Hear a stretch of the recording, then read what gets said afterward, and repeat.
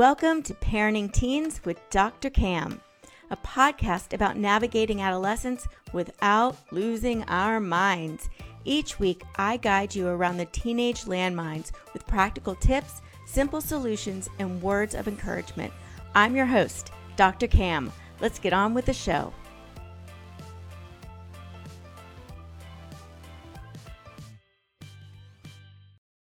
Hello, Calm parents. Welcome back to another episode of Parenting Teens with Dr. Cam. I'm your host, Dr. Cam. If you or your teen experiences days filled with anxiety and overwhelm, this episode is for you. I'm joined by George Kalantzis, author of Nowhere to Go, combat veteran, coach, and a dad. He empowers people to overcome the toughest days of their lives. Outside of coaching and writing, you can find him hiking and eating ice cream with his daughter. Sounds fun. Today, George is going to help us better understand how anxiety works and teach us some ways to get over our overwhelm. Welcome, George. I'm so happy you could join us. Hey, thanks for having me. This is a lot of fun. I'm so glad we could finally do this. I know. So tell us first, you have an incredible story. Tell us a little bit about your story and how you got into helping people with anxiety. Oh, yeah. So, everything always starts with the story, right? So I have like this weird combination of three main events in my life that kind of got me here today. These are the three main ones. And the first one was joining the Marine Corps right before 9/11. And using that to find something greater than myself to serve and to give back. And then spending 10 years in the Marine Corps and being halfway towards retirement and making the choice to leave, which was really hard to do. Like I could have stayed in for I could have retired this year, but I chose to leave because something inside me was pulling me to do something more. Mm-hmm. And then the most recent, a few years ago, was filing for divorce when I knew it would tear my world apart, actually both of our worlds apart. But I made those decisions which ultimately led me here today. It was a dark, dark road after divorce of finding out who I was as a man, who I was as a father, a leader, a coach, writer, and series of events that kind of almost forced me to take my life, pretty much forced me to take my life. And again, something greater saved my life. I say that it was my daughter, the love for my daughter who saved my life. I got this little Project Semicolon on my hand and on my wrist. And basically, the love almost took my life, but the love for my daughter and love for myself saved my life. So that brought me here today. And in the process, I started writing and documenting my journey. And people were reaching out to me, asking me, how I got through divorce and got here today. And I started putting bits and pieces together from the Marine Corps and my coaching. And here I am today helping others. That's amazing. Tell us a little bit about, so I've read your book. It's poetic, literally. Like you're not selling your ability to write poetry either, are you? So so a Marine who's a poet, who's writing about anxiety. I mean, there's so many pieces that typically don't feel like they fit. So how did you get to where you are right now? How did you come here? Yeah. So basically, I was challenged to write about my feelings, and I was like, no way, I can't write about these feelings. Like, why would I want to face what I'm like, don't want to feel anymore? And that was like a big light bulb for me. So that's exactly what I did. I wrote my journal. I have 9,000 journals. We'll say not 9,000, but I got a few journals over the last few years. And basically all of them are every single feeling that I felt. And I still continue that as a practice. Like I wake up in the morning, I meditate, and then I write what I feel. And it just allows me to get out of my head and into my heart because I can close that loop of staying inside my head all day, like any negative thoughts that come, any anxiety, overwhelm. And what I started to notice was some of the journal pages were longer, and then some of them were more deeply profound with what I was feeling. And I was like, wow, there could be something here. So I started writing a little bit of articles. I started posting some poetry. And next thing I know, I had a book. I wasn't always a poet. I was a Marine. I was an air traffic controller. I was a security guard. This thing came to me in the middle of finding out who I was as a man, Yeah. So I feel like if you can get in touch with your emotions, because I think you're kind of this epitome of what guys are like, a guy's guy, right? And if you can get to your emotions, like help us understand, how can we do that? Sure. So I'd say if you're in a place where you're in your head so much and you're out of your body, the first step to really feel is to give yourself permission to feel. right? And I know that sounds wonky and crazy, but you have to actually give yourself permission to feel. And you can do that so many different ways. And the first way that I usually allow people to give themselves permissions to feel is by moving their body, right? So if we're in our head, we're stagnant and our body holds a lot of these emotions. It's somatically proven, it's research proven. So I want you to move, right? You could dance, you can do yoga, you could go for a walk, you could run, whatever it is that gets you going. It doesn't matter. And when you begin to move, then you get out of your head and get into your body a little bit more. And then you can either write or voice memo it out or talk to a therapist, whatever. That's how I started the process, right? So whenever people are feeling stuck and stagnant, we move their body. And that allows us to kind of get going with the process. Okay. So what if you're someone who does not like to express their feelings or not all in touch with their feelings, or what I hear a lot, their kids, they know their kids are going through something and their kids are not in touch with their feelings at all. So we may get to moving, but how do you get to that next step where you're like, okay, let me look at bad feelings. Like bad feelings we've learned to really kind of push down.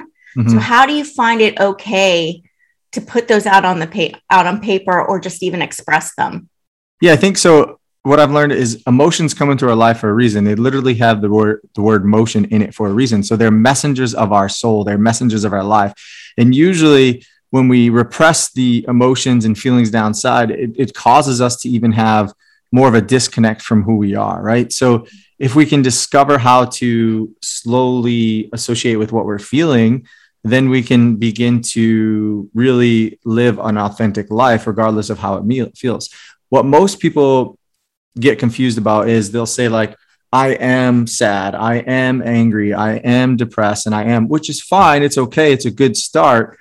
But what happens is that puts a label on how you feel. And then you tie your feelings to who you are and your self-worth. And then you lose yourself in that process. And so one of the better ways to do it is there is parts of me feel sad, parts of me feels depressed, or parts of me is, right? And that allows us to dissociate between the feelings and who we are, or I am feeling. And then it's really comes down to the language that we use with ourselves, because words are also things. And that's an awareness of where we're at in life. Wow. So I think this is really helpful, not just for us, but when our kids are feeling different ways, to really using how powerful that language is. Because we, a lot of times we're like, you're sad. Are you sad? And I agree. Like that all of a sudden becomes who you are. It embodies who you are. And when you are something, how do you change that? How do you address it? But if it's something that you're feeling, if it's a piece of you, now you can address that without losing who you are. Right. So what are some other tips you can give us on how to, let's say because I know a lot of parents are dealing with their own anxiety. So let's say we're feeling overwhelmed and anxious. What are some more things that we can do to kind of take care of ourselves?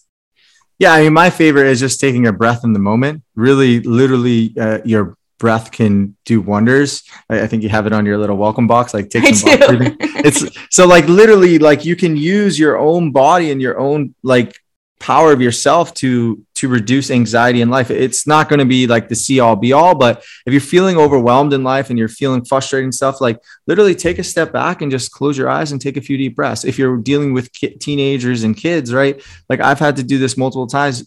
My daughter's 5.5, kindergarten, can be crazy getting her ready for the morning. She goes to a Catholic school.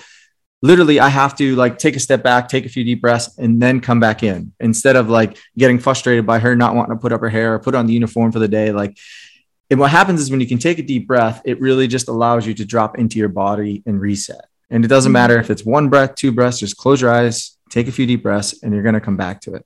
Right. So because the reason why it works is because you're transforming the way that you feel inside by taking a few deep breaths so you can show up to the way that you want to feel on the outside.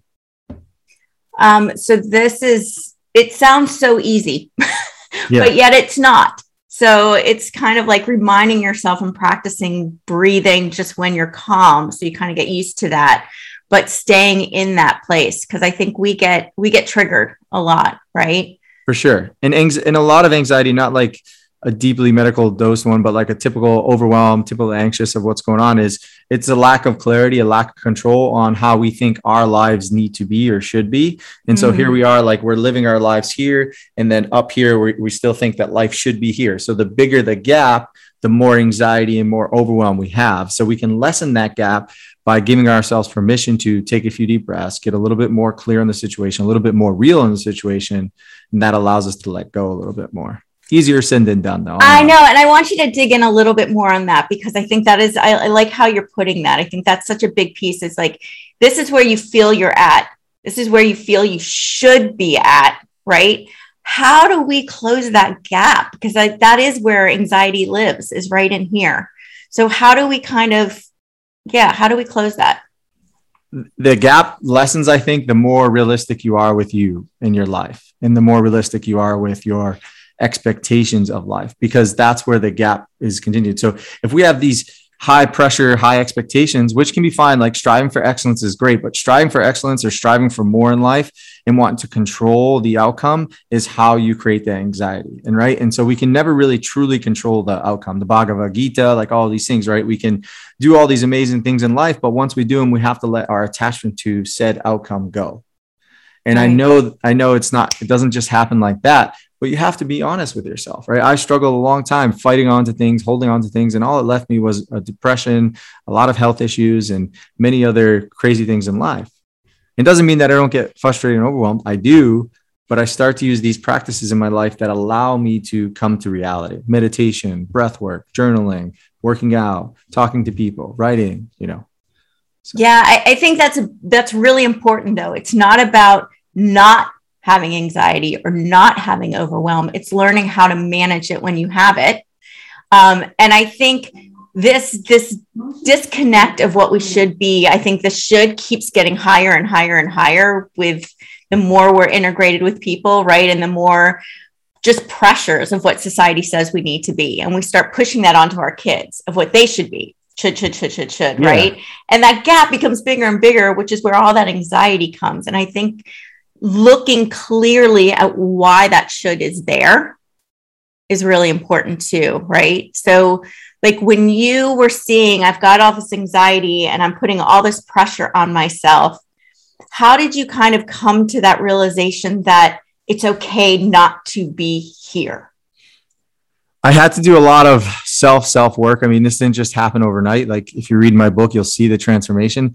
I worked with a lot of people, therapists, coaches, did a lot of writing. And in the moment, I just said, okay, like if I'm holding on to this story that's causing me a lot of pain, a lot of overwhelm, a lot of frustration, like what is the benefit of holding on? And the benefit was creating this story that I had around an identity of who I was as a man. Mm-hmm. And so when I discovered how to really shatter that identity, then the anxiety and overwhelm started to lessen. Didn't mean it didn't hurt. It was painful. I still think about it sometimes, but in that ability to recognize like, okay, like just because these things are happening, that does not make who you are. And again, you can't control life. Then like, who are you really? And so I kept asking myself, what if I stay a little bit more in this uncomfortable feeling every single day? Mm-hmm. And I write about it, or I do a voice memo, or I talk about it with someone. And next thing I know, I started creating awareness of it, because anxiety is part of life. It's a worry. It's okay. We're human, right? But it's what you do with that anxiety that ultimately matters. I want to call attention to one thing you said, because I think this is so important, is that you sat in that emotion. And I think that's so counter to everything we've been taught, is to like brush that emotion aside, ignore that emotion, even with our kids, we're always trying to be like, it's okay. You don't have to feel that way. It's not that bad, rather than saying, all right, let's sit in what you're feeling. And it's okay to feel that. I think that is so key to working through it, is by looking it straight in the eye and recognizing it. Yeah, for sure. It's hard. It's not easy, but you create a good support team, you get some mentors in your life, and it does get better. Right. And it depends on, what is the story that you're telling yourself surrounding the story. So if we're dealing with kids and we're always anxious around their life and things like that, great. We want to help them thrive in life, but do we want them to be just another statistic in the world where they go to college and do the thing and then do the thing? Or do we want them to thrive to their fullest? Mm-hmm. Right. And where can we meet them in between? Yeah, I think that's so key. Tell us more about your book. Yeah, sure. So it literally is a combination of essays and poems from my life, and the poetry was peppered in there to help the reader connect their heart, because I've learned that ultimately, as we're talking, like we really have nowhere to go in life. The same result for all of us is death. And so in my own acceptance of death, I've learned to really peel back the layers of who I was as a man. I'm still figuring that out. Actually, I just returned from a vision quest in Death Valley. But it's ultimately about learning to accept everything you are. So that way you can learn to break free from the identities in the past that really hold you back, to tap into your potential. Because without acceptance, you'll never be able to find out who you are underneath the mask you wear. Yeah. Wow. That's powerful. So where can we find your book? Yeah, you can find my book. You can go to my website, theartoftoughTransitions.com, or Amazon, or any indie bookstore. So if you want to support local bookstores, you can do that. Go to indiebook.com or bookshop.org. I'm on there. You'll find it, whatever you need. That is awesome. So any parting words of encouragement for parents with teenagers? I know you're not there yet, but you've got to prepare. I'm not there. Yeah, just, give yourself permission to also be a kid again. Right? Enjoy the life that you have, because it's not their fault that they don't understand what's going on in life out there. It's not their fault that they're having a hard time in high school. It's not their fault for anything. They're just trying to live a crazy life like all of us. And so give yourself permission to get down on their level and just have a little bit of fun with them and explore life with them. Oh, that's great. And it's so true. Like, let's learn from them, because they still have that vibrancy. That's awesome. Yeah. Thank you, George. I'm so grateful you could join us today. This is awesome. Thank you very much. Yeah. And thank you, parents, for taking time out of your busy day to spend with us. If you want to learn more about how to help your teens thrive, you can grab my top 10 secrets for raising teens at AskDrCam.com/parenting tips. Finally, if you enjoyed this episode and the helpful strategies George shared with us, please take a quick moment to rate and review. This helps other parents like you find this show. I encourage you to share it with a friend as well. Until next time, have a peaceful, positive, calm day. And that's a wrap. Thanks for joining me today on Parenting Teens with Dr. Cam. Make sure to visit my website, www.askdrcam.com, where you can subscribe to the show in iTunes, Stitcher, or via RSS, so you'll never miss a show again. While you're at it, if you found value in this episode, I'd appreciate a rating on iTunes, and hey, why not share it with a friend too? Be sure to tune in to my next episode. And remember, parenting teens may not be easy, but with my help, it can be a whole lot easier than this.